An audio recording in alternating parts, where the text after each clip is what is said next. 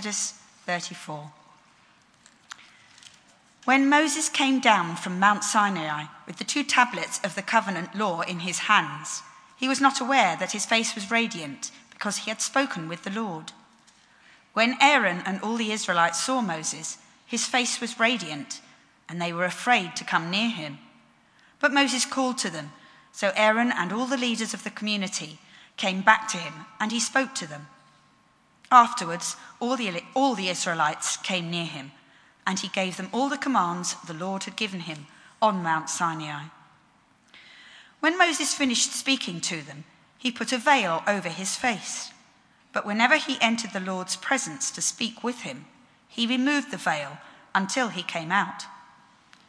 And when he came out and told the Israelites what he had been commanded, they saw that his face was radiant. Then Moses would put the veil back over his face until he went in to speak with the Lord. This is the word of the Lord. Second reading is from Luke's Gospel, chapter 9, verses 28 to 36. About 8 days after Jesus said this, he took Peter, John, and James with him and went up onto a mountain to pray. As he was praying, the appearance of his face changed, and his clothes became as bright as a flash of lightning. 2 men, Moses and Elijah, appeared in glorious splendor, talking with Jesus. They spoke about his departure, which he was about to bring to fulfillment at Jerusalem. Peter and his companions were very sleepy, but when they became fully awake, they saw his glory and the 2 men standing with him. As the men were leaving Jesus, Peter said to him, "Master, it is good for us to be here. Let us put up 3 shelters, one for you, one for Moses, and one for Elijah." He did not know what he was saying. While he was speaking, a cloud appeared and covered them, and they were afraid as they entered the cloud. A voice came from the cloud, saying, "This is my son, whom I have chosen. Listen to him." When the voice had spoken, they found that Jesus was alone. The disciples kept this to themselves and did not tell anyone at that time what they had seen. This is the word of the Lord.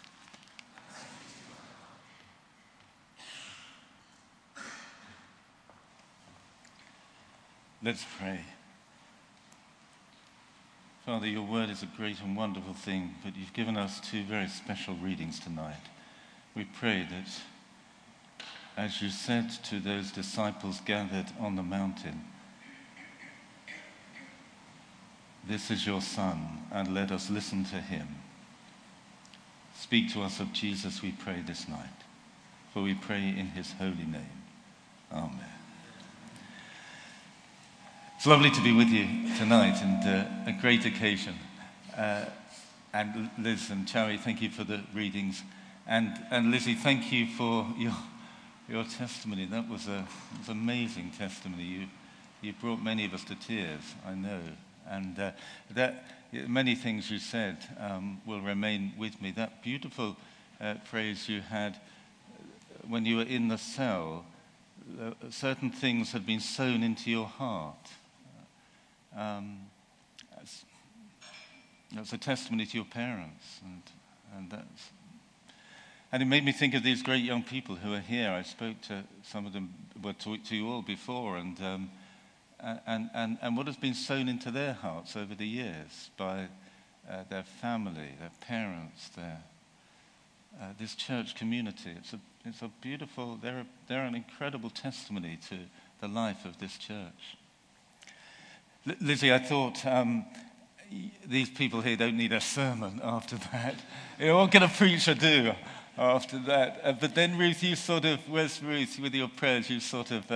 You gave me some confidence because you began your prayers after praying for our forgiveness. You prayed for this situation that's been on my heart, and that's why I want to begin today. I was out last night and I came home and thought I just need to relax and watch the telly for a little bit. So I put on the telly, it was the news. And the first thing I heard was about a 17-year-old young girl who had been murdered in London. One of I don't know how many just this year. And then I switched on the radio this morning, and I heard about a 17-year-old Manchester young man who had been murdered during the night. 17 years old. And pray God that Leamington will be saved from this evil that is inflicting the country. Coventry hasn't been. I've been dreading it coming to Coventry, and it has come to Coventry. Some of our two young vicars, actually, in their parishes have buried people shot and killed. Neville Staples' grandson, I didn't know Neville Staples from the Specials, his grandson in September.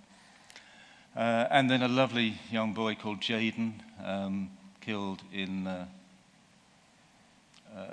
before Christmas. Young vicar with a young family. It broke his heart, but incredible bit of Christian ministry to the family, to the community, to the whole city, actually. I might say something more about that. And you can't help thinking, police, why don't you do something? And the police are working hard. I was with the chief superintendent of Coventry talking about it recently, and it's pulling him apart, poor man. And you think, well, why don't the government do more? And of course, those are right questions. And then you can ask, well, why doesn't God do something here?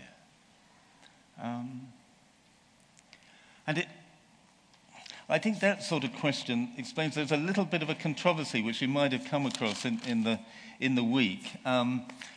One of these comics, sort of Superman, superhero comics, DC Comics. Did you hear this story? They were going to publish this sort of series about Jesus, but they pulled it because there was an outcry, probably a very righteous outcry, because it was a story, a sort of comic story. And I think they haven't sort of revealed much, but I think it went something like this, that God was disappointed with his son. I sent you to earth to change the world and looked after you for all those years, and then, let you loose in your ministry, and in 3 years you ended up crucified. The whole thing, you're the Son of God, and you ended up, beaten and battered, and I had to rescue you, bring you back to heaven. And then I think it's called the Second Coming, and God is sending Jesus back to earth to learn from the Sun Man, who is this S-U-N man, who's this superhero who is going about sorting everything out and flying around the place and just sort of kapowing and confronting violence by violence and being this superhero who sorts out not everything, but just individual situations here and there, and everyone thinks, oh, wow, what a great superhero. People are still asking, who is Jesus? And that's what I found interesting. That question, and I think the whole knife crime business raises some fundamental questions which I've been wrestling with all my life. Who is God? Who is God? Who is Jesus? And who are we? 3 questions, 3-point sermon. It's quite a lot for one sermon. But these readings get us somewhere towards a Christian answer to those. And the Christian answer to those questions is radical, it's revolutionary. It is. You don't arrive at those answers through the machinations of your own mind, because they are, well, they're not about the sun hero, the sun man. Let me explain more. Moses, we're picking up the tail end of the most extraordinary few chapters in Exodus. Moses has been, he's been on the mountain. I want to talk about 3 hills, three mountains. The first one is Sinai. Moses has been on the mountain, and he's been pleading with God. not to abandon the people who have already rebelled against God in the desert. That's another story. He's pleading with them, and God hears his prayer. And Moses says to God,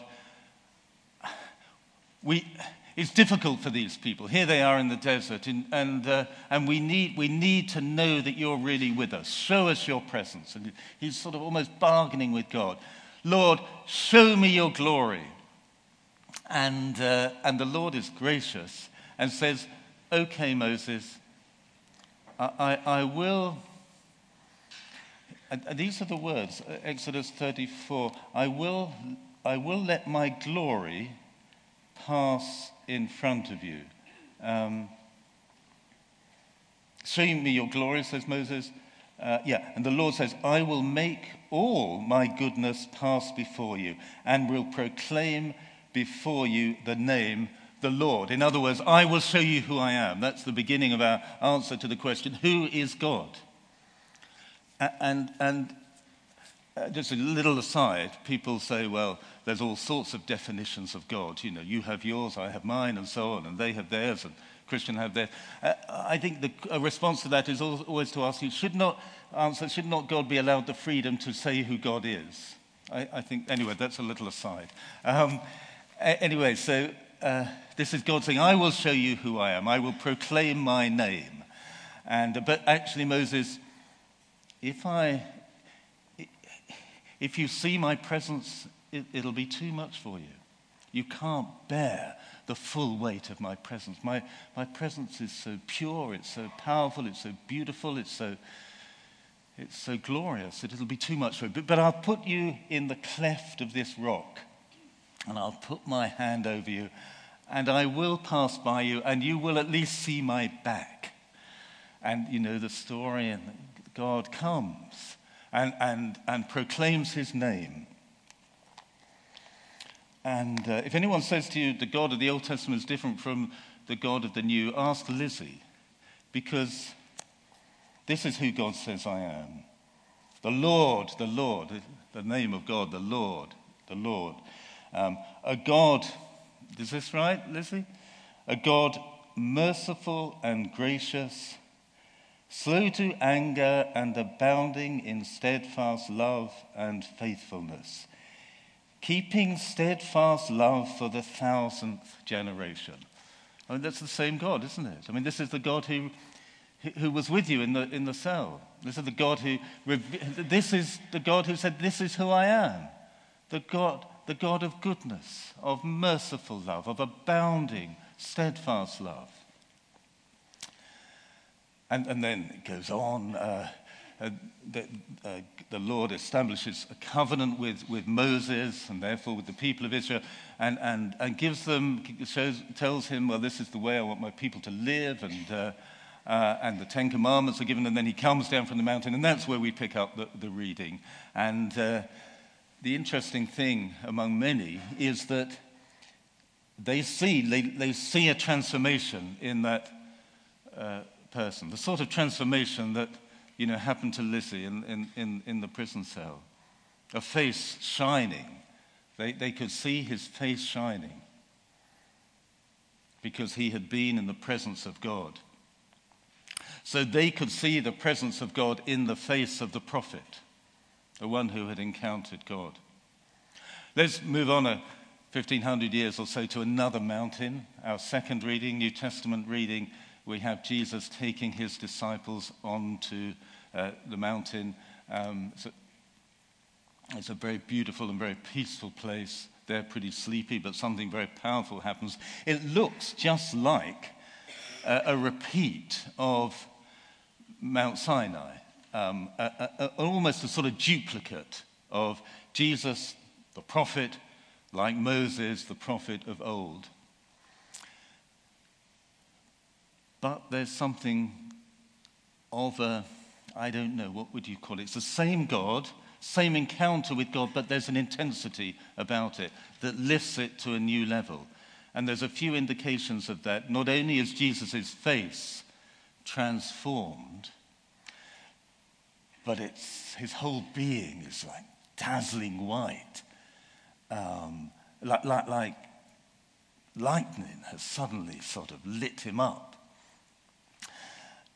And Jesus is being spoken to by Moses and Elijah,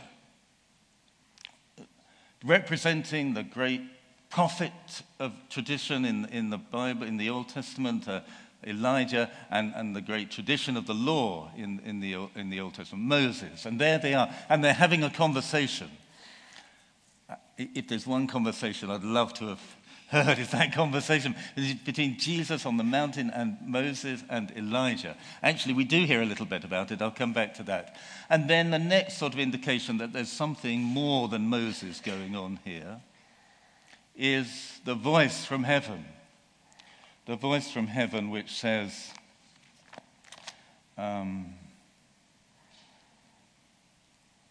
"This is my son, my chosen. Listen to him. This is my son." Now, there's a lot of work which I know Jonathan has done with you on just what that means. This is the Son of God. And if you look at other parts of the New Testament, you can see the full implications of what that means. This is just one verse, that Jesus is the reflection of God's glory from Hebrews 1. Jesus is the reflection of God's glory and the exact imprint of God's very being. Listen to those words. This is the revolutionary bit. The exact imprint of God's very being, and he sustains all things by his powerful word. St. Paul says elsewhere, the glory of God is revealed in the face of Jesus Christ. Now, there's a whole lot of teaching there, which I know Jonathan will unpack with you for week for week, but let's make just a shortcut to say what the New Testament is saying here is that in some extraordinary way, God's Son belongs to the very, as Hebrews says, the very being of God. What we see here is God in our midst. The God who said, "No, I can't come to you, Moses, because if I do, my glory and power will consume you," but coming now in a form in which we can encounter God, as it were, with safety in the person of Jesus Christ. God coming in the humanity, in the person of Jesus Christ. Who is God? God is the God of goodness, who is so good. God comes to dwell with us in Jesus Christ. And then there's a third hill, which we just hear a little hint of in that conversation. Elijah and Moses are talking about his departure. Here's Jesus' departure. And that is a reference to Jesus' death. And as Jesus comes down from the mountain, when the disciples are pretty sort of excited because they've had this chance to see Jesus in his dazzling glory and hear the voice, then they hear, and it must have been such a downer, Jesus saying, "I'm going to suffer and die." Who is Jesus? Jesus is the Son of God who comes to us with the full reality of God to show us, to prove to us that God is what he promised Moses, God is what Lizzie experienced, the God of goodness who comes to live among us and this is the revolutionary thing as well, to die for us. God coming in Jesus Christ to hang upon a cross for us. Solidarity in human suffering, that is the God we believe in. The God who comes in judgment as well, saying to humanity, "You've made a terrible mess of things." Coming with judgment. Coming with a decisive judgment that says human life needs to go down to the grave, it needs to die. But saying, "I will bear that myself. I will take that death myself. And I will raise up humanity. human beings in new life. I will recreate what it means to be a human being. I will deal with all those destructive forces that take us to death and give us life. And that brings me to the third question. Who are we? Well, we are those people who are invited to step into that new life of Jesus Christ. That new life that Jesus creates as he comes out of the grave and says, this is human life that I've taken down to death and now I've recreated it. And if you follow me, if you believe in me, if you step into my life, you can have that life which is mine, the new life of Jesus, a new way of living, a costly way of living indeed, but a new way of living. The young man who was murdered in Coventry came from a lovely Christian family, black Christian family, and it was so hard for them. We had the funeral in Coventry Cathedral, and I don't know, about 1,000 young people, 800, I don't know, loads of them. And there was his coffin. It was awful. And yet there was a gloriousness to it because the mother was there, this wonderful mother who in her grief was saying to the young people of Coventry, this is no way to live. There's a better way to live. There's a way to live that is not the way of violence. You don't need the Sun Man, to take a knife for you and to go and fight your battles. And for goodness sake, don't fight your battles yourself. You need a Savior. You need a Savior who can save you from your sin. You need a Savior who can be with you in your suffering. You need a Redeemer who can give you new life and show you a new way of living. She didn't quite put it in those words, but her noble testimony to Jesus Christ and the way of forgiveness and new life it communicated itself with greater power than I could ever. That's the life that you have chosen, the life of Jesus Christ. And you've been following Christ, I know, in different ways. And now you're coming to say, well, like those two disciples was it? Lord, it's good for us to be here. It's good for us to be here on this mountain to see who you are. But in a sense, the real test of discipleship, and it was a test that Peter nearly failed at one point, was, are we there as Jesus comes down from the mountain? Are we there to step into that life and live the sort of lives that will sow, love into young people's hearts, that will heal those young people in Coventry and London and Manchester who are getting caught up into all sorts of crime? That's quite a dramatic story. I just want to end with one final story of just an elderly man I met this morning. And a lovely guy he'd raised a whole lot of money to build a war memorial in Long Itchington, really worth seeing. His father fought in the First World War. I just end with this because it just touched me. His father owned a watch, and it was a watch that he said had been given to him by a German soldier. This elderly man, now the son of the father, said, my father was a good old guy, but I don't believe him. I think he stole that watch, from a German soldier. And I want to give it back to the family. Just a simple little story. But this elder, he's about 85, I think, and he's trying to trace the German family from which that watch came. I just thought, that's a very Christian thing to do. He's late in his life, he's trying to reconcile with a family that war divided 100 years ago, more than 100 years ago. just a little small example of a different way of living, a way that can bring healing to humanity, hope to humanity. And that's what we're invited into as Christians, to be those sort of people who can make that sort of difference to the world.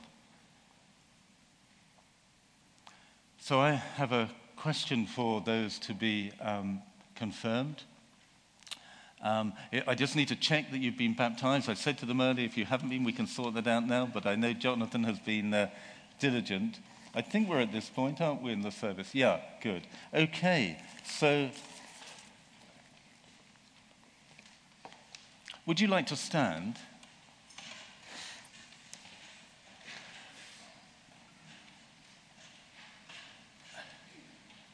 I ask you, have you been baptized in the name of the Father and the Son and the Holy Spirit?